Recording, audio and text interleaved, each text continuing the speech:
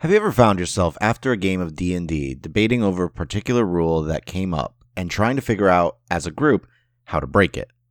As a DM, do you get that feeling of dread when your player asks, if you look at it this way? Well, we decided to turn that into a podcast. A group of DMs come together every episode as we discuss how, rules as written, we can figure out how to maximize what we can do with a rule and how we can use other rules to break the game.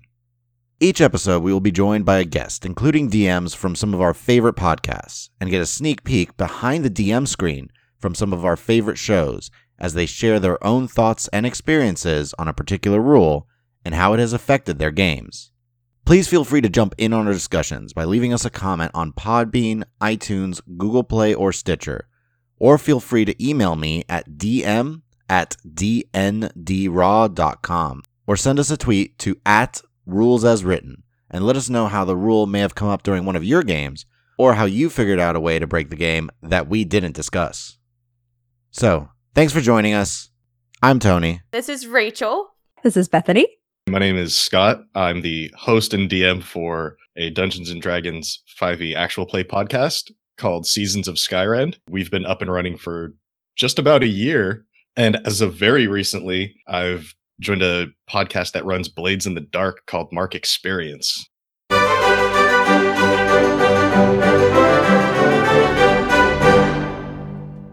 This episode, we're going to be discussing grappling, followed by a focus on survival and travel. But I think we'll just go ahead and we were going to jump into grappling first. Okay. Anybody in this group like grappling? Tony does. Tony Okay, likes then grappling never a mind. lot. I never grapple because I never play grapple. strong characters. I play strong. I usually play like a strength-based character. I have a lot, and that's a great mechanic, I think, for it. I use my character for Bethany's campaign, Uthal. It makes sense. Plus 11 to athletics, so. Which is really fun when there's like a little scraggly caster, like a little cultist, and he's like, his character comes hulking over and just sort of says that I grapple him. And I'm like, well, let's do a check on it. But it's kind of a foregone conclusion at this point because that guy has a strength of -2. And, and he's almost, there's no point for him. One thing I think that has come up is the biggest contentious point for grapple for us is what does it mean to be grappled? Because everyone's always disappointed and wants it to be more. Like, haha, I have them grappled and now they can't attack me. But you can still attack. Oh yeah, Yeah. Can definitely still attack and react. They just can't move. Right. Yep. Yeah. It's really just movement, which I think is kind of a letdown. I think that's why a lot of players, like Rachel saying, who likes grapple? People are like, eh. Well, I think because when you picture them like bear hugging you. So like your arms are pinned, you're like, you can't move. So that's technically the restrained condition. Well, but it actually, in a sense, grapples more like you've collared them, like in an old-fashioned cowboy movie where they go up and they grab the guy by the shirt collar and hold him there and are like, I've got you. That's my understanding. That's how I always visualize it. I mean, maybe without shirt collars on monsters. Or maybe with shirt collars. They could be dressing up. They could be, yeah. They could Their be little bow both. ties. But I know Rachel, for Chris, Rachel's husband in my game, every time grapples come up, he's been gravely disappointed because he thinks it's restrained. Yep.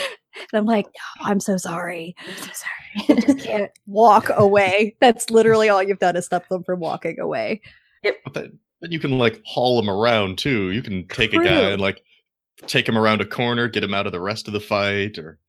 Yeah, I think that's a good point. I think maybe it's a lack of imagination on our part. We just are like, I want the most direct solution, which is usually killing them. When I think grapple does give you more options. Yeah. Well, one of the benefits of it was in a recent session we had, one of the enemies kept trying to run away and move about and just stayed away from us. So it's like, no, I will grapple them and they will stay put. Yeah, that's true. I was going to say, grappling the rangers or the casters or people like that really limits what they can do because they need that space. They just kind of flail at you ineffectually. It's been very effective against casters. I think as a DM, I don't use it a lot because I'm often playing as creatures that wouldn't grapple or casters who are bad at grappling. Yeah. That's why we need to start playing casters with all touch spells and just walk in and be like, grapple me. Do it. And be like, And then do some shocking grasp sort of Yeah. nonsense. Yeah. Some inflict wounds. yeah, pull some of that out of Well, their sleeve. One thing that has come up with Toadie's character Uthal, yeah, he's the grapple guy for sure. But he has the ability to grapple like creatures that are larger than him, which I think you can normally do, but he's a Goliath, so he counts as a size larger. And this came up in a fight with a giant crocodile where he's like, so I'd like to grapple the giant crocodile. And in my head, I'm like, how does that work? It's a giant crocodile. I mean, I know you're a big dude, but you're still like a medium-sized creature. But we were looking at the rules, and I mean, Yeah, if you count as large, then Yeah. it was really sad for that giant crocodile. Like, it was all over. It's after really that. sad for a lot of you, those things. I picture it like I'm grabbing like his leg or maybe like his jaw or something so he can't open it and trying to like hold him in place. I guess, yeah, it is hard to visualize grapples. Oh, it's really hard. And I think for me, when I'm playing characters, I play a lot of like dex-based characters, so they're not really very good at athletics. And it's great that you could use acrobatics to like get out of a grapple, but it doesn't help you when you're trying to grapple someone. So I always ask, like, so Toadie, any chance, like in this particular scenario, I could sort of like, I don't know, use my dexterity to sort of like, I don't know, wrap my arm around someone's arm and use acrobatics? And he always says no, because but he's wise. Yeah. he knows about It's a precedence. slippery slope. It is a As soon as you slippery do it slope. once. Yeah, I mean, strength-based characters get so few like skill bonuses. Giving them That's true. grapple is the least you can do. You're Yeah. saying it's just to give them like, well, they have so little else going on in their life. We might as well. Hey, I know the feeling. Okay, your character has other stuff. She's a paladin. She doesn't just have strength. She also has lay on hands. Which I could grapple and do. This is true. Another thing that's come up, and this isn't just with grappling, but especially with grappling, is you're supposed to have a free hand to grapple with. And I think the way most of us play, we don't have a lot of free hands. Like, you know, I mean, often, unless you're a caster, you have like a sword and a shield, or two swords, or Or your a two-handed your weapon. Yeah, and technically you're supposed to have a free hand. Yeah, if you're wielding a two-handed weapon a lot of times, then technically if you grapple, you can't use the two-handed weapon Unless it's Right. versatile. unless it's versatile. Yeah. I don't know. But you could still hold on to it or use that as part of the grapple, like over somebody's chest and hold them in tight. Hey, baby. Yeah. I've let Toadie, I kind of have allowed some flexibility on the free hand thing, because often Toadie's characters has a sword and a shield, and I'll sort of let him use the shield arm to kind of grapple somebody. I'm giving him a half hug with the shield behind him. Yeah. Yeah. It's still nice. But another thing that's come up is I think this was in your game Out of the Abyss, Tony, where we've had weaker characters who were grappled and Oh gosh. are unable to escape. And then you're like, I kinda need some help from a party member, but you're trying, like, how do you let them help? Like, is it just the help action, or how do you allow someone to break a grapple for somebody else? Well, does that come up in your game, Scott? We've certainly had grappling in our game, but unfortunately none of my players have been kind enough to try to help the others out. Like, sorry, Not man. directly with the help action. There was one situation when they were being grappled by these really big, strong guys, like +9 to strength. Oh gosh. Ooh. And mostly it was just, I want to shoot them to distract them while they're holding my friend. I'm like, well, Indirect okay. help. Like, yeah, if you kill them, they're going to let them go. But, and then there was another time we were in a cave and I had brought in what was essentially cave fishers. I don't know if Uh-huh. you've seen those Mhm. big Yeah, white they're- scorpion oh. crab looking things. Not cute. Just shoot out this like really long filament and can instantly grab people. Yep. They were more willing to help then, but that's really like, I'm going to cut that rope. Yeah. Yeah, I'm trying to think. Like, overall, it hasn't happened a lot where someone's been grappled long enough to need help. It did come up one time where there was a fight in water. It was relatively shallow water, but there was a grapple. I think that's when I was using the Rusalka. Oh, okay. Yeah, where Water uh, weird. sort of like that. It was in the water temple area, but where people were grappled and then dragged underwater. Because in that case, the grapple's a little more dangerous when you can't breathe, unrelated to the grapple itself, but it prevents you from leaving to get to air. I think that's when grapple becomes a little more. Or there's the instance in Out of the Abyss. This is one of the few times I've had an enemy grapple, but with your ranger, rogue, fighter, cleric character. I really like multi-classing. You were holding on to, it was like an egg or something, and a Fomorian comes up who was trying to protect these eggs and is just literally goes to grab you and yank you from the egg. Yeah, purple worm eggs. We were trying to steal purple worm eggs. Okay. Here you are like 30 feet in the air as it's trying to just like yank you from this egg and then smash, so it doesn't break the egg, but it still wants to smash you. Yeah, for reference, the purple worm eggs are like suspended almost in like this webbing from the ceiling. So we needed one for a quest, and it was almost like a heist sort of thing where we're figuring out how to like climb up to the ceiling and like cut an egg free and then like slowly, gently lower it to the ground without smashing it so we could deliver it for our quest. Yeah, so he tried to yank me off the egg so that I would, fall to my death, which was really feasible for that character because I did not have a lot of hit points. So I think you did that where it was sort of like a contested.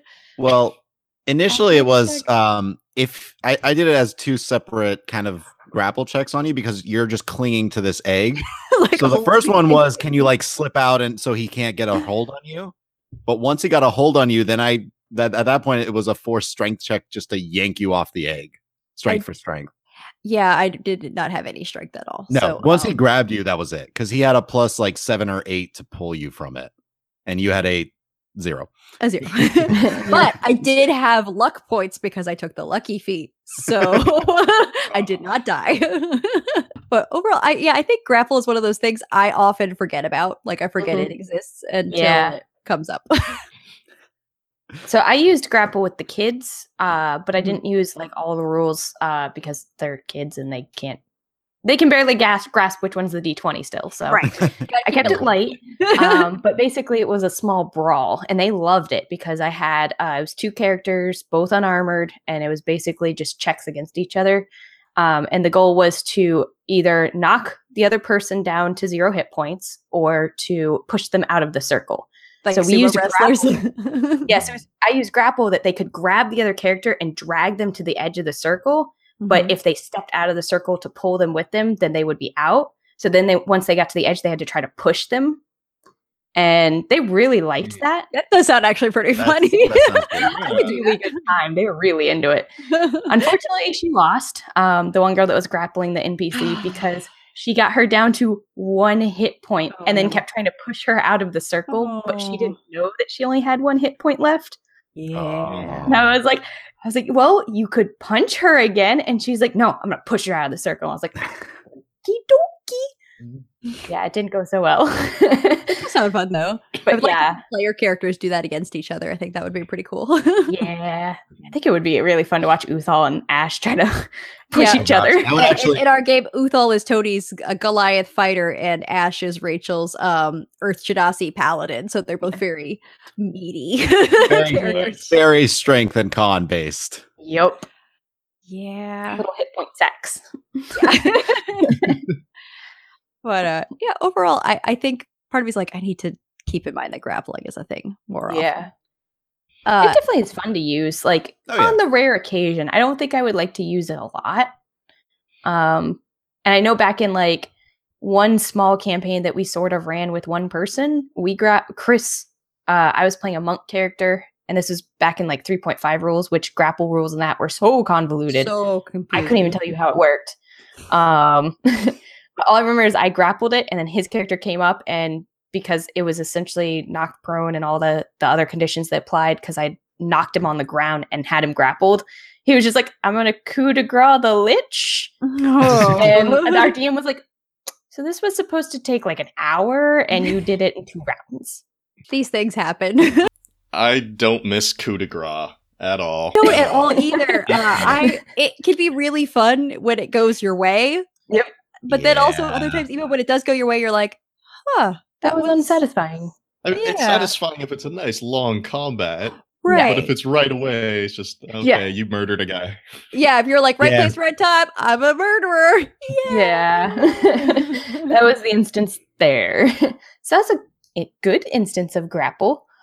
Yeah. Yeah. There's a grappler feat. I keep forgetting it exists. It's one of those feats I look Mhm. at and then I go, who takes this? Like, I'm sure there's someone who's using it, but it's so specific. I guess it would have to be for A don't know. specific campaign, I maybe? was about to say, like, if with my character Uthal, this is one of the feats that I considered at one point because just to read it, you get advantage on attack rolls against a creature you are grappling. And considering I did a lot of grappling for a while, that's Mhm. not too bad. In addition to that, if it's only like one enemy, the other aspect of the feat is you can use your action then to try and pin a creature, which restrains both of you, though. Okay. Yeah. you're locked in a fight to the death. Like, That Yeah, means that till like one of if you there's taps just out. one, I was about to say if there's just one enemy and you're trying not to kill them, this is a way you could, by Mhm. rules as written, just like take them out, and the rest of the party can then just help you out, tie them up, and then okay, you're done. so maybe that's a piece we haven't really addressed yet is like how grappling can be used to not kill enemies because I mean, I have to say more often than not the solution to most combat is to, kill your antagonists, loot their bodies and move on Right. with your day. But there are times when especially in my game where I plan for them to do that and then they're like, "Let's keep one alive for questioning." Then begins Interrogate. yeah. Yeah. Yeah. But I think grappling could definitely help you there, especially if someone's trying to make their getaway. Yeah. Yeah, in one of our sessions when they were when my players were in what I call the Royal Playground, they were in a room where the whole point was just to try to stay awake. And that's when Oh. the big strong guys came in and started grappling everybody. And in order to help them fall asleep, I had them try to suffocate the player characters. Oh gosh. So using grapple as a first step to that was really fun. And it gave them a sense of urgency, like, I really have to get out of this. Oh my gosh, yeah. yeah. That's scary. Just Not big, for you, meaty obviously. hands on faces. It was good Yeah. times. Oh, gosh. You're just like, shh, it'll all be fine. Don't worry. You'll wake up or not, Just go to sleep. Just go to sleep. It's fine. Sleep. So another thing is kind of we were looking at ways that you can get advantages on breaking out of grapples. One is there is an ability if you're like a small race, like a dwarf or I think a halfling. There's a squat nimbleness. Is this a feat? It's a newer feat in the Oh, okay. oh gosh, Xanathar's is it Xanathar's Guide? Xanathar's Guide. Yeah, I forgot to put that in there. I was wondering where that one came from. Yeah, and it basically gives you a additional strength or dex. You get to walk a little faster and you get proficient and stuff. So it's more like you're like, haha, I'm so small and dodgy. I could just slip out of these things. But I don't know. I think with feats, I've often look at feats and I'm like, that's interesting. And then I think, but there seem things that are more useful. Yeah. Broader usage. I always think about what I'm giving up when I look at feats. Yeah. but Opportunity cost. Mhm. But this one does include a good stat bonus, like strength or dex to go up by 1 and increases Yeah. your walking speed. I mean, if you're a halfling, you can finally walk 30. That's really nice. Yeah. It's been Well- joked that I'm prejudiced against some of the shorter races because when I look at the movement speed, I'm always like, the whole time, all the time. Well, It's hard. the one final benefit of squat nimbleness is it does give you advantage on athletics or acrobatics to break a grapple to get out of it, Yeah. Like if you're a or to. I mean, you have proficiency Yeah, right. or I was like, double wait. proficiency in athletics. yeah, and if you're trying to grab somebody, that might be really handy. Like Yep. Yeah, imagine I- a little halfling just I- holding onto an orc, keeping him down. Yeah, Little I'd like halfling rogue. Yeah, a strength-based halfling rogue who's like really burly, small but powerful. You just grapple. That would be a really interesting character. It would be weird combat. Would be weird combat. So I'm trying to think what else. There's the Rangers Monster Slayer archetype, which I actually think is pretty cool. We had a player who played the Monster Slayer, and made sense for when you're going to be in the Underdark. There's a lot of monsters, so makes sense. But it also has an ability where if you're being grappled, I think it's by like, is it your favorite enemy, Tony? That Well, you they can- have a special ability called Slayer's Prey, so they can use. I'll just read it really quickly. A bonus action to target one creature within 60 feet. And the first time each turn that you hit this target, you can deal an extra d6 of damage from a weapon. It's lasts until you finish a short or long rest. And then as part of that, which is the supernatural defense ability, whenever this target forces you to make a saving throw, or whenever you make an ability check to escape that target's grapple, you add a d6 to the roll. Which I think is interesting. There aren't a lot of abilities that aren't like advantage or disadvantage, but say add a d6. So you could be adding 6 or 1. Add plus 10 to your stealth. But I guess if you're going up against a really big burly monster and who you think will try to pin you down as a ranger, it could help. I don't think it came up, but it seems very situational. Like Very here's this situational. dedicated ability here, but you have to get grappled by enemies first. I think the one other benefit is the fact you can add it to a saving throw from the creature.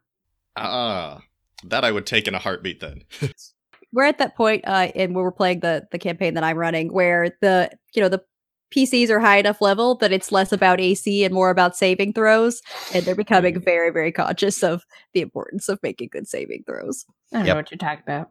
I'm so sorry that it's not the saving throws you want for your character. Rachel's like, wisdom and charisma? And I'm like, sorry, it's a dex saving throw. It's a dex. It's always a dex. So often dex. And I have 0 dex. See, my players would love that. They all have good decks. Oh, there are so few gosh. things that require strength saving throws. So few things. It's true. Well, that was my game, Out of the Abyss. All the players were high dex characters. None of them were strength based. Yeah, but I'm trying to think. There aren't that many times strength saving those really do come up. I mean, besides someone's like pushing you. Mm-hmm. Yeah. Right. Yeah, I'm trying to visualize when I've ever made or tried to make a strength saving throw. Trying to hold on to somebody or something. Yeah. Like that's Yeah. another. Like Yeah. if somebody's falling, you grab them to hold on and pull them up. I think we've used it for something like that. Yeah, that's true. If it's sort of like what you basically would be doing athletics, but something that you aren't initiating. Or with. carrying people. Well, that's I'm- not really a Oh save. yeah, it's not saving through. That's just Yeah. a check. That would probably end up being athletics or endurance type stuff. Endurance type stuff. Yeah, that's true. Yeah. But then there's also con. So I don't know. It's definitely there's a lot of squirreliness around a lot of like saving throws and skill checks where there's some amount of like DM's judgment on I think this fits this. And sometimes players lobby for it. But if I look at it this way, could I make this into this kind of check? But if I'm using rope, isn't it now dex? I'm going to use a rope to lasso someone to catch them. Would that not be dex-based, not strength-based? I mean, it's a dex to grab them, but it's a strength to restrain them and not Yes. get carried away. Yeah, not have your arm get pulled off as you're trying to hold on to someone. Yeah, overall, I guess I have some, I don't want to say prejudices, but I have some biases since I've never played a strength-based player character, so I often don't approach these things from like a strength-based mindset. So I think that's why I forget about grappling a lot. Well, also just looking at strength saves, I looked it up really quickly. There's only like a dozen, if that many, spells that require it, while there's like 6 dozen dex saves. Oh, yeah. Sorry, Rachel. There's all of like 3 wisdom. No, there's lots of wisdom There's saves. actually a good amount of wisdom. Like bards do a lot of wisdom saves. Yeah. Yeah. Yeah. 30 It's- bards. It's usually dominate or something along those Yeah. lines. Charm type spells, right? Things where they're trying Yep. to take advantage of your mind. Well, there's some charisma saves too there. Yeah. Speaking of spells, Misty Step is an amazing spell. Oh yeah, so that's yes. actually that's a question I think has come up. Like when you use a spell that lets you just suddenly move, are you just out of a grapple if you were being grappled? That's something we haven't talked about. Oh. According That's to true. the rules, yeah. Like if you Yeah. teleport. me I know one of the things the rules mentions is like Thunder Wave, which pushes people. But I think Yeah. it's going to be pushing both Yeah. the grappler and the grappler. Right, they sorta- they go together. Like, maybe like have another grapple check as they're being tossed. It's like if 2 people are wrestling around, get thrown out, they might still be grappled. Yeah, it ends if the effect removes the grappled creature from the reach of the grappler or grappling effect. Mhm. So I would say, yeah. I mean, Thunderwave, yeah, you're pushing both of them most likely. And it's gonna be painful. It's gonna hurt. Unless it's the person that's being grappled does Thunderwave, right? Oh, that's true. Because how would True. that work? if they turn around and they're like, "You're holding my shirt collar," but mwaha, thunder wave. Yeah, but then would they be pulled with the person that they're That's thunder waving? I feel like the Oh. person doing the grappling would have to make like a strength check to hold on or something. Hold or on maybe to that's what? the time you can do a strength save. Yeah. Because it actually that would be a strength save, but yeah, it actually does say it any effect that removes the grappled creature from the reach of the grappler. Yeah. At the Mhm. grappler from the grapplee. Yeah, based off rules as written. Mm. Yeah, if you want to get real granular, the grappled creature didn't move. That's why we're here. We're here to get real granular. We're here to go. I also That's the think it thing. would be really fun to try to like blast somebody away from you, but they still hold Yeah. on to your shirt. They're still and trying And to then you hold get on. yanked with them. It creates a really entertaining visual. Oh, I'm not gosh. sure how the players would feel about it. I think they'd be like, "That's pretty cool," or "What? What just What is happened?" happening? I'm just picturing like, yes, I knocked him back 15 feet, and I'm going with him. Oh gosh. Oh. Yeah, I think strength save would be the way to go in that case. That makes the most sense to me. To hold on. Yeah. Yeah, because it doesn't make sense that it should just be like an insta fail necessarily. But yeah, I'd say strength save. So I'd agree with that. Are you coming up with something diabolical, Rachel? Or, no, I was looking. I so- thought there was another one that did like a burst out from you. There's like a wall of wind, I think, that can push people, or gust of wind. Yeah, because that's a line of wind that blasts from you in a direction you choose, and those have to make a strength save or be pushed back. So I think they would be the same or be a strength save if they're holding on to you and you Mhm. do this gust of wind directly Oh. from your center. What? Thunderous smite. Oh, the Oh, paladin yeah. Which is ability. 10 feet. And they're knocked Uh-huh. prone. That's true. So you think strength save in that case too to allow people to try to continue collaring you? Yeah. So Yeah. yeah, because it says they have to do a strength saving throw or be pushed 10 feet away from you. So So what we're learning is we need to like workshop this with like some player characters. Be like, all right, you guys, your job is to hold on to the other person. Your job is to escape. Use whatever methods you have at your disposal. yes, we'll have to do some testing. We could use your kids. That'd be perfect. Yeah. Oh, But yeah, I guess grapple maybe is a little underrated. I feel a little bad now. Like I've neglected. Well, you don't know? pick strength characters, and like Yeah. you were saying earlier, Scott, there's so few skills that go with strength that giving grapple to a strength-based character seems the least you can do. Yeah, there's athletics, but then what else do strength-based characters get? They're Yeah. really Really good hard. at jumping. They can jump so well. You carry a lot of things. Oh, they can Actually- be your pack mule. Good. Good. Yeah. Yeah, that's So literally my came up character is. We actually haven't discussed size differences. How would you handle that? We brought it up a little bit Yeah. with that. Well, in terms of because of the way the rules are, if a medium creature goes to grapple a large creature, you both just roll. yeah, there's no advantage or disadvantage. Right. How would you handle that, Scott? I think medium versus large, as long as they're both humanoid creatures, I would just let it happen with a roll. Let the dice the fall where they difference may. Yeah, the difference between like a 6-foot person and a 12-foot person is like pretty drastic. Yeah. But still, like, your heroes are strong for a reason. And if they want to jump up and headlock this dude, all right. Or maybe they're just grabbing him around the legs and keeping him from moving anywhere. They're just sort of wrapping themselves around the kneecaps of the monster, being like, "Ha ha! Try to get away now, sucker!" Which is something I could see some player characters doing. I don't know what you're talking about. It's a great distraction. It's a funny image. It's a funny image. That's Yeah. really what we've determined. Any grappling is invariably becomes a funny image at some point. Yep. But I mean, yeah, any size discrepancy bigger than that, it's like, how are you even Yeah. trying to control this creature Yeah, physically? you're saying, if you're like a gnome and there's like, I don't know, a giant crocodile and you go up and you try to like pin Mhm. them down by holding their toes. Like, You weigh so little compared to them. yeah, And I guess no. it's sort of like, What like if you're having super a strong? if you're super strong halfling. You just took a Sure. potion of giant strength and you're like, no. But I like Scott's point about the weight, because even if you're really strong, but you weigh 40 pounds. Yeah. if you took a potion of giant strength, why don't you just go over there and pick them up and throw them? Why don't you just punch them in the head? If if you're a superhero, why not just go all the way and go with the punching or smashing at that Mhm. point? Maybe you Yeah. want to question the giant crocodile. You can knock them Do you unconscious. really? So one thing that actually we realized I had the questions we didn't talk about yet is characters who have multi-attack if they want to do grapples as like replacing one of their attacks. Of course, this comes up with the same character, Tony's character, Hi. who's a fighter, who's like, all right, so can I replace like my first attack with a grapple and then, slash Repeatedly with my punch him. longsword or punch him in the face or the way around, punch him in the face, soften him up a little bit, then grapple him. And I think I've allowed it because generally for most checks, a check is an action in combat.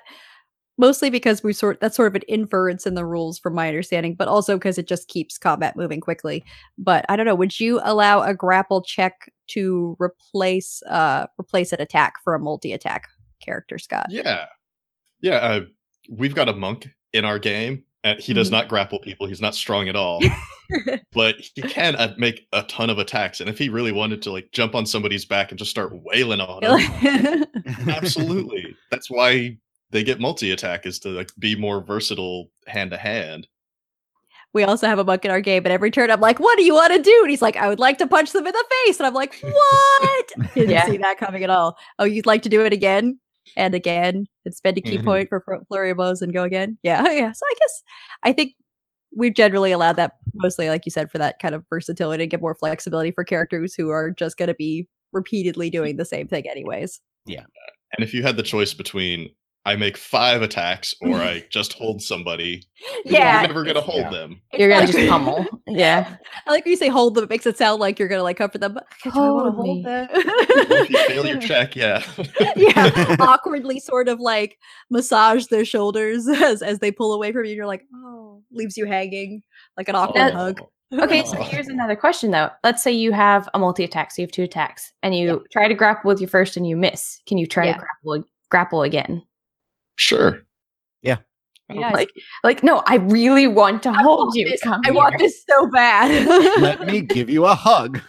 Yeah, I guess you could. I mean, for the most part, I feel like in the times grapple checks have happened in our games, they're almost a foregone conclusion because they tend to be a really strong character versus a really weak character. So it's not a lot of tension. Right, plus 11 to grapple. Well, yeah, but usually you aren't grappling very strong things because, I mean, what's the point in that? But I guess you could. I don't know. It's we need to have more exciting grapple checks, I think, is what we're determining. So it actually does say in the player's guide under grappling as a special attack option, if you're able to make multiple attacks with the attack action, this attack replaces one of them. Yeah. Oh, okay. Yeah. So I guess if you get to the level where you have 4 attacks, you could just keep trying to grapple if you fail. The sad thing is now 4 times. Now I'm picturing like your monk could essentially, like, if he has got 2 enemies, just grab one in each hand. Yep. Well, wait, can you grapple 2 Can you grapple 2 enemies at once? And then you can't, as long as you have a free hand. Yeah. Well, but I think if you're grappling 2 enemies and you're kicking them, what are you standing on? Like, I have some questions. And then you kick with the other. Have you not seen Jackie Chan? Like, grab people and just raise both your legs up. I guess that's true. There you go. So I just need to visualize most player characters who are monks as Jackie Chan, and that it'll all make sense because that all is like physics bending nonsense that I love but don't understand at all. My brain's like, how does the human body do that? Yeah, while the enemies are flanking you, you just grab each one on either side and start kicking. Yeah, I mean, one thing that I have to remind our monks sometimes is, you have unarmed attacks, but that doesn't mean you have to use your fists. Like, headbutt a guy, elbow, knee him, kick him, like whatever you want. Yeah, it's the opposite problem for our monk where he has special gauntlets. So he literally wants to be clear. I am punching them with my magical gauntlets. I don't want, just punching with my hands. Otherwise, it's definitely supposed to be more fluid, right? And not generally just. But he is also mirrored after One Punch Man. Yes. He has focused on punching as his destiny. It is his destiny. But yeah, I definitely think grappling is maybe more fluid than we'd given it credit for. But I've never given advantage or disadvantage on anything grappling related. I think Tony has asked a couple of times, like, okay, because this is happening, like, oh, if they're prone, how does that affect grappling? Like, does it change it at all? Or like, would it be easier or harder? And we've decided it's just going to be the same level of difficulty. I was curious what you thought. Yeah, that's probably fair. I mean, someone who's on the ground prone is already in a bad spot. Yeah.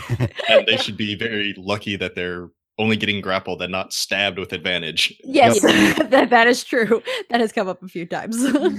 So I think we've kind of come to some sort of conclusion on grappling, which is we don't use it a lot, but It's underrated, I think, a little but bit. it can be fun. Yeah, it just requires more thinking, planning, creativity. Mm-hmm. I think A lot. creativity is maybe the part that I think has eluded us, where we just think of it as doing the one thing, but it's a little more flexible. You're just restraining them, right? Restraining them. No, they're just grappled. No, they're not pinned. No, they can still attack you every time. Oh, You're so going to right. bring that up next game. You'd be like, so now that I have them grappled, they are completely helpless, right? Ash wouldn't grapple anybody. You know that. No, I know. Except you No, don't. she's gonna smack them. Yeah. So Travel and survival, by which I think we meant how do players get from point A to point B when it's not close by? In some ways, sometimes for our sessions, it goes very quickly because as a DM, sometimes I'm like, they're going from one safe place to another relatively safe place, like a small town to a city nearby, and there isn't a lot of, I don't know, bandits on the road or something 'Cause like we that. Murdered them all. But then other Nice. times, it's like, sometimes you're traveling in the Underdark where literally everything is trying to kill you. So, yep. Yeah. We have not been traveling in the Underdark at all. Everything's been overland. But I tend to stay away from random encounters Mhm. unless I really have absolutely nothing prepared for them when they get to where they're going. you're like, sorry guys, this is what I've got. I usually try to plan on an actual fight with somebody that represents a group or a faction that they currently have issues with, or I want them to have issues with. So it's like, oh yeah, you're gonna meet some servants of this guy you pissed off, and they're gonna try to kidnap you, or they're gonna just try to kill you here in the snow. That's bleak. But I guess sort of having it make sense for story reasons, because I think otherwise, it's really easy for travel to turn into the Oregon Trail. Mhm. The computer game, not the historical reference. I really like the Oregon Trail, by the way, the old computer game. You stockpile your wagon and you venture Mhm. forth, and we definitely have had elements of that show up in our campaigns, especially when it comes to food and Yep. survival. Like, did you pack enough rations? Do you need to go hunting? Do you have any skills at that whatsoever? Or are you going to eat poisonous plants and, suffer the consequences? Poop your brains out. I mean, it hasn't happened, but it could. It hasn't happened, but there's the threat. Yeah. So I definitely try to stay away from random encounters too, because I think it just, something small here or there can be fun. If it seems totally haphazard, then the players are kind of like, Mhm. what was the point of that? And you're like, I'm sorry, Yeah. there was no point. That's what I have. Yeah. Yeah. How many packs of wolves can we fight on this road? Oh, Seriously. Rachel, you have a story about a pack of wild animals that were unexpectedly difficult. You mean from Lost Mines of Fandelver, where they literally TPK'd my whole party? It was just like regular wolves, right? It was 3 wolves and a bugbear, Mm. but they all have pack tactics. So Yeah. yeah, and they were level 1, my players. Oh, that's a shame. Yeah. Couldn't be helped. Yeah, and it was like, okay, I'm gonna roll with advantage, and I crit again. I'm gonna roll with advantage, and I crit again. How many hit points do you have again?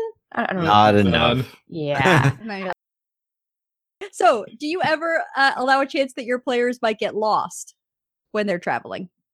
Oh, absolutely. It already happened. Uh-oh. Tell us the They- story. Do tell. They were returning to go see a half-dragon friend of theirs who was working on something for them. And he lives out in a cave away from town in this very snowy area. So I threw in a blizzard. Ooh. Just because they had been there a few times and to get there, yeah, they know the way. But Mhm. when you can't see anything, all right, roll survival a few times. Oh, See what gosh. you see. And no, it just did not work. All bad rolls. Luckily, there were a few other things I was adding. There were some lights in the sky, and they were able to kind of navigate that way. But on the way back, they totally got lost. On the bright side, they got to meet a wonderful group of wild halflings, though. Oh, well, that's charming. Who prevented them from getting lost and dying of hypothermia, which would be a really sad TPK. Yeah. You It all freeze would. to death. Well, Yeah. to be fair, it wouldn't have been a TPK because they had split the party at that time. Oh, so Oh. Just half the party. they would just never find out what happened to the other half of the party. It would be like, and then they just Mhm. wandered off into the mountains, never to be seen again. It's so was it. sad. Yeah. When we were doing Out of the Abyss, when I was building my character, I knew it was going to be in the Underdark because, Tony always makes sure we have the background on what the campaign's going to be. And I'm like, idea. so what are the chances we get lost and starve to death? And Tony's like, fair. So I was like, Well, okay, I will it- be playing a ranger. It's like a minimum of 10 days of travel to any place. Yeah. Most places took 20 days to get to. Jeez. So This Yeah, is I also why I don't do random encounters. Yeah. well, Yeah. yeah, otherwise you'd spend the whole campaign rolling on the random encounter table. But I decided the best thing to do would be to build a ranger and pick the Underdark as my favorite terrain because you get some crucial bonuses, like you don't get slowed by difficult terrain for your group, and you can't become lost except by magical means. So you don't get disoriented just by confusing tunnels and wander around till you starve to death. You wouldn't get lost in a blizzard if the Arctic were your favorite terrain. No, we don't have a ranger. I know people are down on rangers, but when they stop you from getting hypothermia, you should be grateful. Maybe I'll pick up one level of ranger on my paladin. I told you should. It would be great. They get some really handy abilities. But I want Mhm. my ability to be able to navigate those crystal caverns we went through. Yeah, So there's some that's my favorite favorite terrain. favorite terrain. Anything that looks cool and shiny. Yeah, I don't think that's listed. I think it's things like Arctic, desert, forest. That's more what they mean instead of like, Earth. yeah. Or no, you can't have the earth as your favorite terrain. Can my favorite terrain be the Tomb of Horrors? I know where. Yes, I would like Great. The whole dungeon scape will be my favorite terrain. yes, dungeons is my favorite terrain. It's not how it works, guys. Hey, for But- the Underdark, though, Yeah, you do get the whole Yeah, Underdark as your the favorite terrain. entire Underdark. If it's gonna That be is Underdark like- campaign, a massive space. So yeah. yeah, it was a good investment for my character to start out as a ranger because we did not get lost. Well, except for by magic, because of course there is that loophole that says you can't get lost except for by magical means. So of course Tony is like, yeah. Okay, so there's magic. one thing, one place in the entire campaign that is specifically hidden by magic. So it's like, yeah, I know where it is. You can't get to it until you go to the proper place. Yep. So, another thing that comes up is like food in the campaign we're playing, the Prince of the Apocalypse. You spend a lot of your time like going to small towns where it's easy to get food. Have any guys had that come up where like food shortages or foraging is something the players have to think about? We've kind of skipped that whole part, mostly because they're traveling with a merchant in my game, who just happens to have like some foodstuffs like fish jerky, and he's got contacts in different towns. So, also, I didn't want them going out and having to hunt every once in a while. Yeah, it can become a lot of those things we have to be careful. I know we've had a danger in our games of going like a Sims route where we spend a lot of time in game just taking care of basic needs, and then you're like, what are we doing? This isn't D&D. Totally D&D. Go play Stardew Valley if we want to harvest crops. Yeah. There's nothing wrong with that. I do like harvesting crops. I know. It's just not what D&D is for. I think as long as they're in a place where food is conceivably available, like, yeah, we could do that. Unless we were going to do a whole campaign where it was like traveling this dangerous area across like a whole continent to get somewhere. Like the trip itself was the danger. Like, Yeah. not to take away from rangers, but yeah, I'm going to take away from rangers. Hey. It's okay. I get it. Yeah. That's why she was a ranger, rogue, fighter, cleric. Yeah. Mhm. Yeah, got to keep your options open. Well, and an easy way to get around the whole like rangers like being able to find is if they are traveling over the whole continent, like they're going to go through multiple biomes and environments. So Mhm. like Definitely change. You're good in 1 out of 5. Yeah. Or you have a cleric that can create food and water.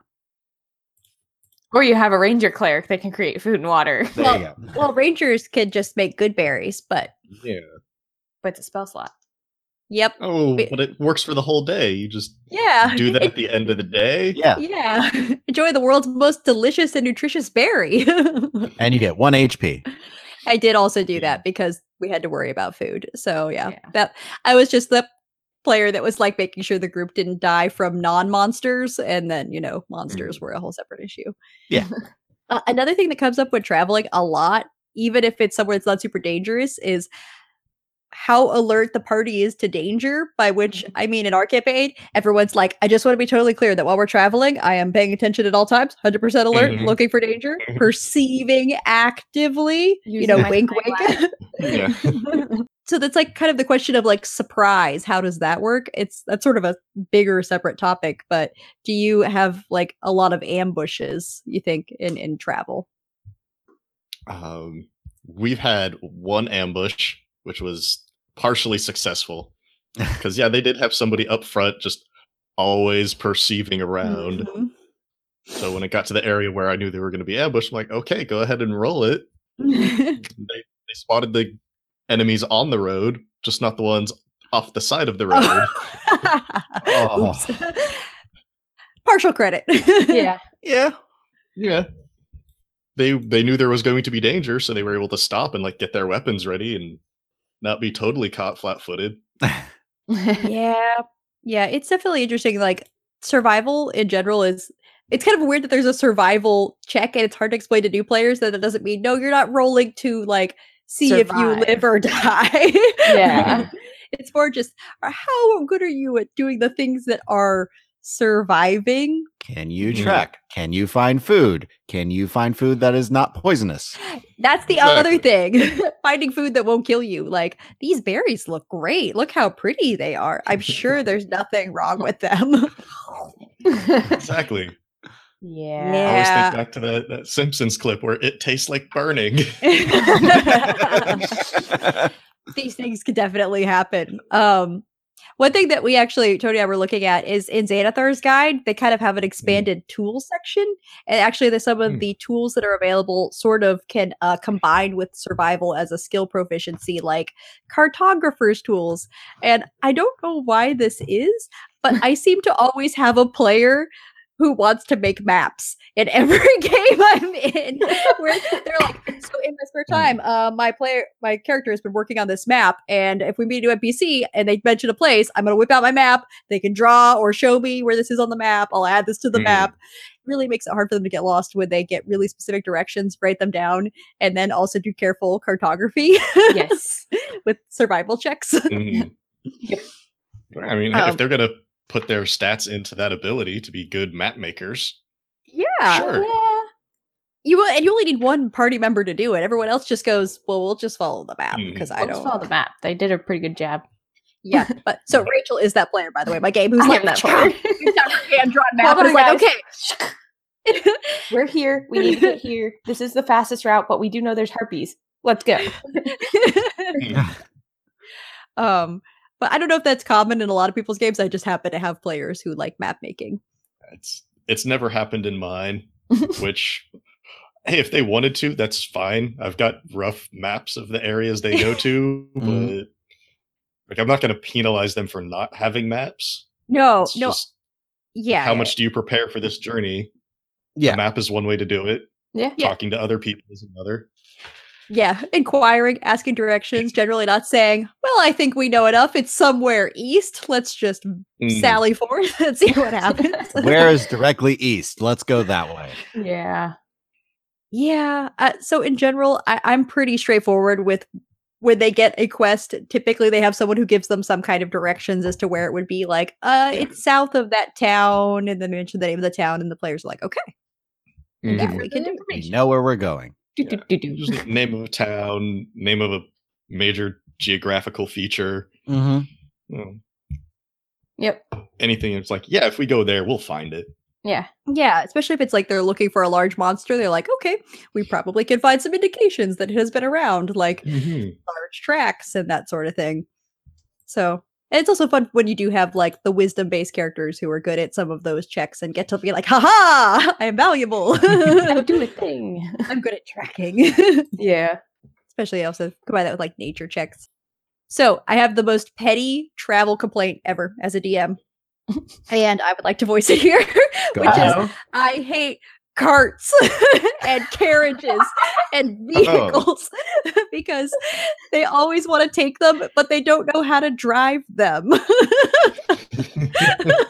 Well, and there's always the issue that like Uthal weighs like 700 pounds, so you can't Hey. get him plus everybody in the cart. So we have to take 2 carts, and then it's the who's in which cart and who's driving the other cart, and And they're like Mhm. going to a town that's like 4 hours away. And then they're like, all right, but we want to hire a cart. What carts are available? Or do they have carriages? Tell us more about the specific details of what these color are the vehicles. cushions? How much does it cost to rent versus own? Maybe we Do they should serve invest.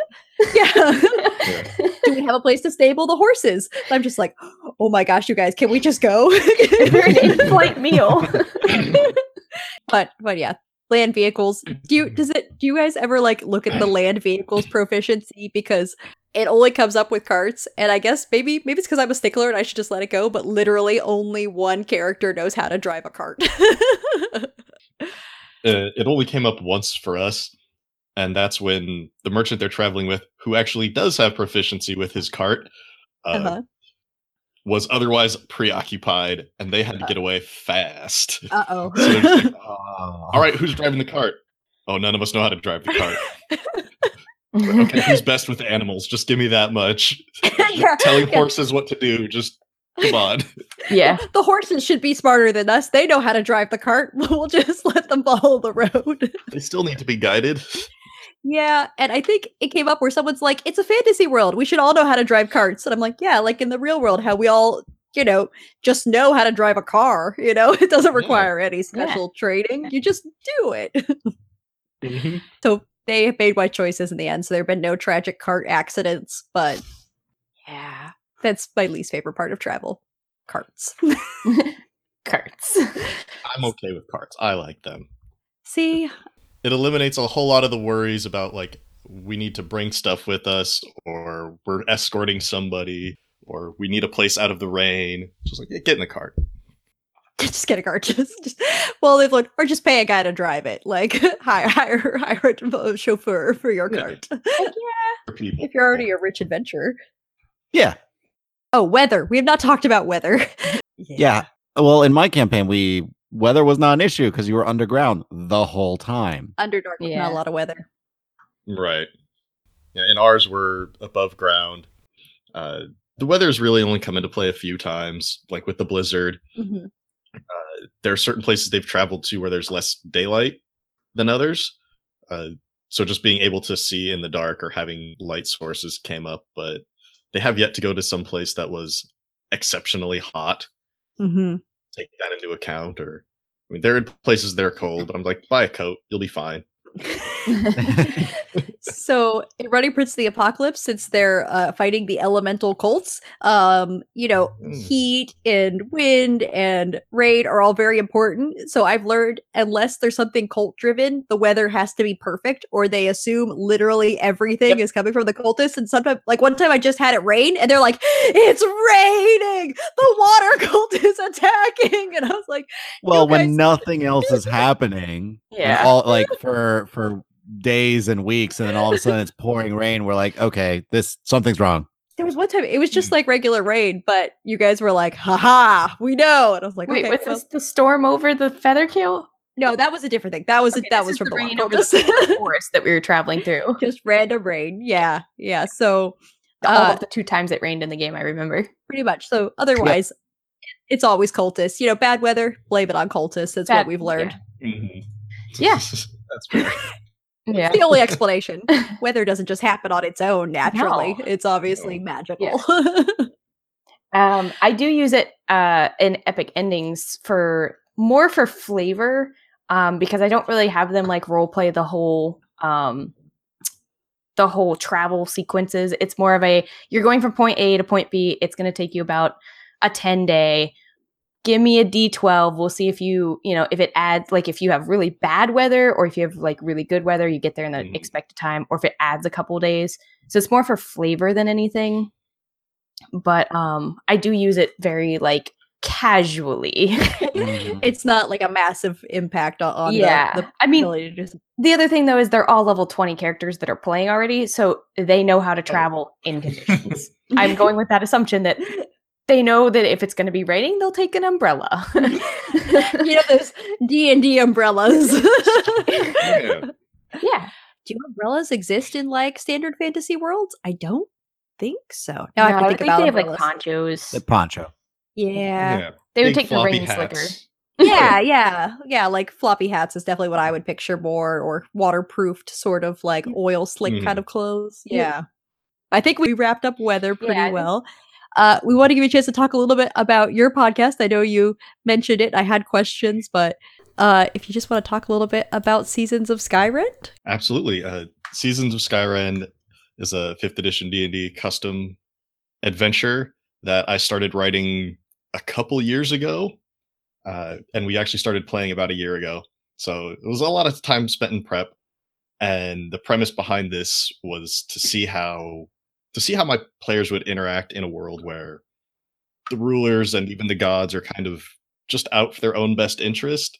And how exactly do the players interact with that world? Do they want to support the system? Do they want to fight against the system? How important is religion for them? It's kind of a lot of big ideas coming at once at them.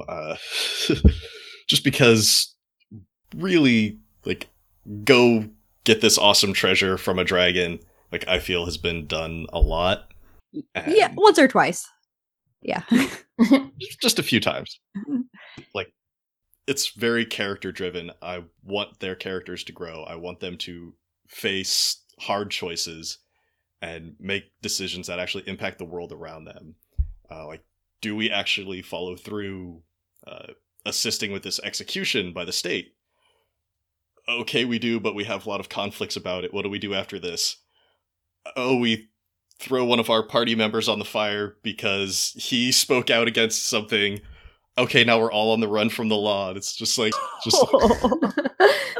a lot of things just cascading over and over again. So you really care about player agency and really how they're affecting the narrative. And it's not just things that are happening to them. Right. Like, this is definitely meant to be like this small group, these 3 people, like, how are they impacting the world and how is it impacting them in return? Probably the most like unique thing about our world is it doesn't take place in any of the like written D&D scenarios. It's not Forgotten Realms or anything. There's a bunch of races that are not included. There's a couple that I've had to create just for fun. The whole planet is kind of seasonally locked. So up at the North Pole, it's summer. The South Pole, it's winter. So when they're traveling across the world, they're literally traveling through the seasons. And it's like, oh, they start out in fall where it's actually kind of nice and cool. And oh, they travel to winter. It's just bitterly cold there. So that's why you wanted to talk about travel and weather. A little bit. That's why I'm worried if they ever go north and they're just going to boil under the sun. Oh, man. Might be some extreme temperatures up there. They'll have to prepare. And as the story's unfolded right now, they've certainly pissed off a couple of gods. There's the god of the monstrosities who pretty much wants them dead. They've made a deal with our god of death after a TPK. Oh. That's kind of a driving factor as we move into some of our newer recordings, and we're pushing into our 2nd year. It was actually part of that ambush when they were caught in the snow. So have you had any major surprises along the way? Things that did not go at all the way you expected or had considered? That was actually the thing that was okay. That was the biggest one, because I think in like our 5th or 6th episode was that like one of the last things that I had actually structured to happen before we played any game was they're going to meet the god of death. He's going to be very pissed off at this NPC, and he's going to call off all undead magics. Like, there are no more undead. You can't talk to the dead. So if you die, you're dead. Like that's it. Wow. It's gone. Oh. Ooh. So there was a TPK, and 2 of them were just unconscious. One of them was actually dead. Failed all the saving throws. Yeah. And I'm like, oh, this is too bad for them. Like, they're gone. I felt really bad. Did you rip up their yeah. sheets? Their But pictures? no, they were all passed out, and so I took them into our God of Death's kind of domain. Like he's going to show up, take their soul. Like, no, this is the rules. I'm taking them. Too bad. And they totally surprised me. Like they made a deal with death. I was no. If you want a good death, if you want a happy afterlife, you just got to die now. Like, no, I don't want a good death. Screw that.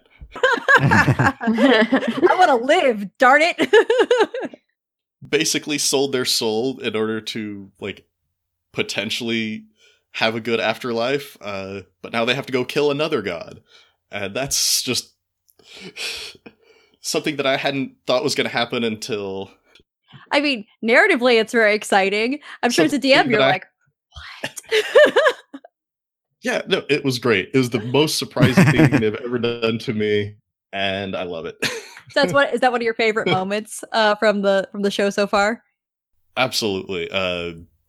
The pair episodes, Blood in the Snow and Grayscape, which are just 2 of my favorite, because it's good combat, and then it's a great character piece after that, with them bargaining with death.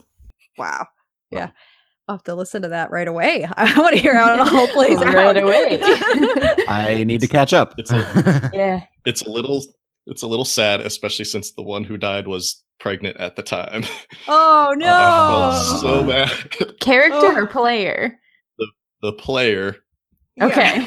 No, not the Myself. character. Oh. I was like, wow, that's Oh. going really Like, fast. I didn't want to make a pregnant lady cry. That's fair. That's fair. But actions have consequences. Things are Yes. tough. They do. Yeah. And that's kind of our whole driving force. It's just like, no, there are consequences. It'll be good or it'll be bad, but it's Yep. not just, I'm going to show up to this city, carry out an assassination order, and walk out. It's like, oh no, people care he died. Yeah, people are invested. They have hopes and dreams too, even if they're only NPCs. Yeah. We had to have a whole trial because they decided, no, we're going to stick around in town for a few more days. Oh. Oh, wow. You're like, I mean, you're welcome to do that if you want. There's a DM. You're Mhm. like, no, don't do it. But Okay, Okay. town's Okay, on you wanna go lockdown. Nobody shopping? in or Okay. out. Man. So, was Seasons of Skyrim always planned to be a podcast, or was it something you were going to do as just a game and decided to turn it into a podcast, or how did you make that leap? This one was always intended to be a podcast. We had been playing for a few years beforehand. We started out with the starter kit and got wildly off track Yeah, as you do. in very short order. And, I mean, me and a couple of the other players listened to D&D podcasts and like, we could do that. It's a good story. And that's where it It's begins. easy, right? Oh gosh, you're like, we might as well try, right? Yeah. Yeah, the hubris of it. Pretty Yeah. much. But no, it was definitely always intended to be a story. That's why like I had to put in a bunch of time ahead of time, like setting the world, creating a whole new pantheon of gods, deciding who was going to be living where. And then once it was a lot of work, but I felt the benefit was once we actually started playing, when they decided, no, I want to go over here instead. Like, okay, I know exactly what's in between there. I know what type of people you're going to meet when you get there. So it gives them a whole lot more freedom to just do whatever they want. It's always nice when it can feel like a living, breathing world that your player characters are a part of, and not just a place that they go from one. Whoop, they pop up over here, and then they have this specific interaction that goes this way, and it's Yeah. railroady. It's nice because it can feel more organic, right? Certainly taking advantage of that. Plenty of advantage, huh? As players do. So, how did you get into tabletop role playing games? Originally, it was Yeah. probably looking through my older brother's monster manuals and players' handbooks from like AD&D when I was a kid. And then it was playing games with my cousins. And then not playing for actually a really long time. until I started playing with a group at work, playing in 4.5e. I mean, it was a lot of fun, but it was definitely way too micromanagey for my taste. So when 5e came out, I jumped on that and was like, nope, I'm done. No more 4.5. I don't care how long I'm playing the story. I need to cut it to an end. Like, my character's got to find a way out. Because I'm gonna go this new one. I'm out. Yeah. You're like, we're all in this to have fun, right? Different things are fun for different people. Yeah, we've been really happy with the switch to 5e. It's not perfect, and the rules, as we have found, have loopholes, but it's so accessible. Yeah. So thank you so much, Scott, for Yes. being our guest on Rules as Written. It's been awesome. Oh, well, thank you for having me. Yeah. Thanks. Yeah, man. Always been a enjoy blast. chatting Dungeons and Dragons with people, especially Talking like shop. getting all nitpicky over rules. Oh, Yes, we're such geeks about it. So thanks again, Scott, and thanks for sharing your promo for Seasons of Skyrend. Hello, listeners. My name is Scott, and I'm the host and DM for Seasons of Skyrend, a custom D&D actual play podcast. We focus on the stories of our characters as they face difficult choices and uncover the secrets of a world where rulers and gods exercise their will as they see fit. Join us and follow our stories every week on iTunes, Google Play, Stitcher, and more. We're also on Twitter at Skyrend Podcast. That's Skyrend, SKYREND. And with that, we'll bring this promo to a close. But the story will always continue.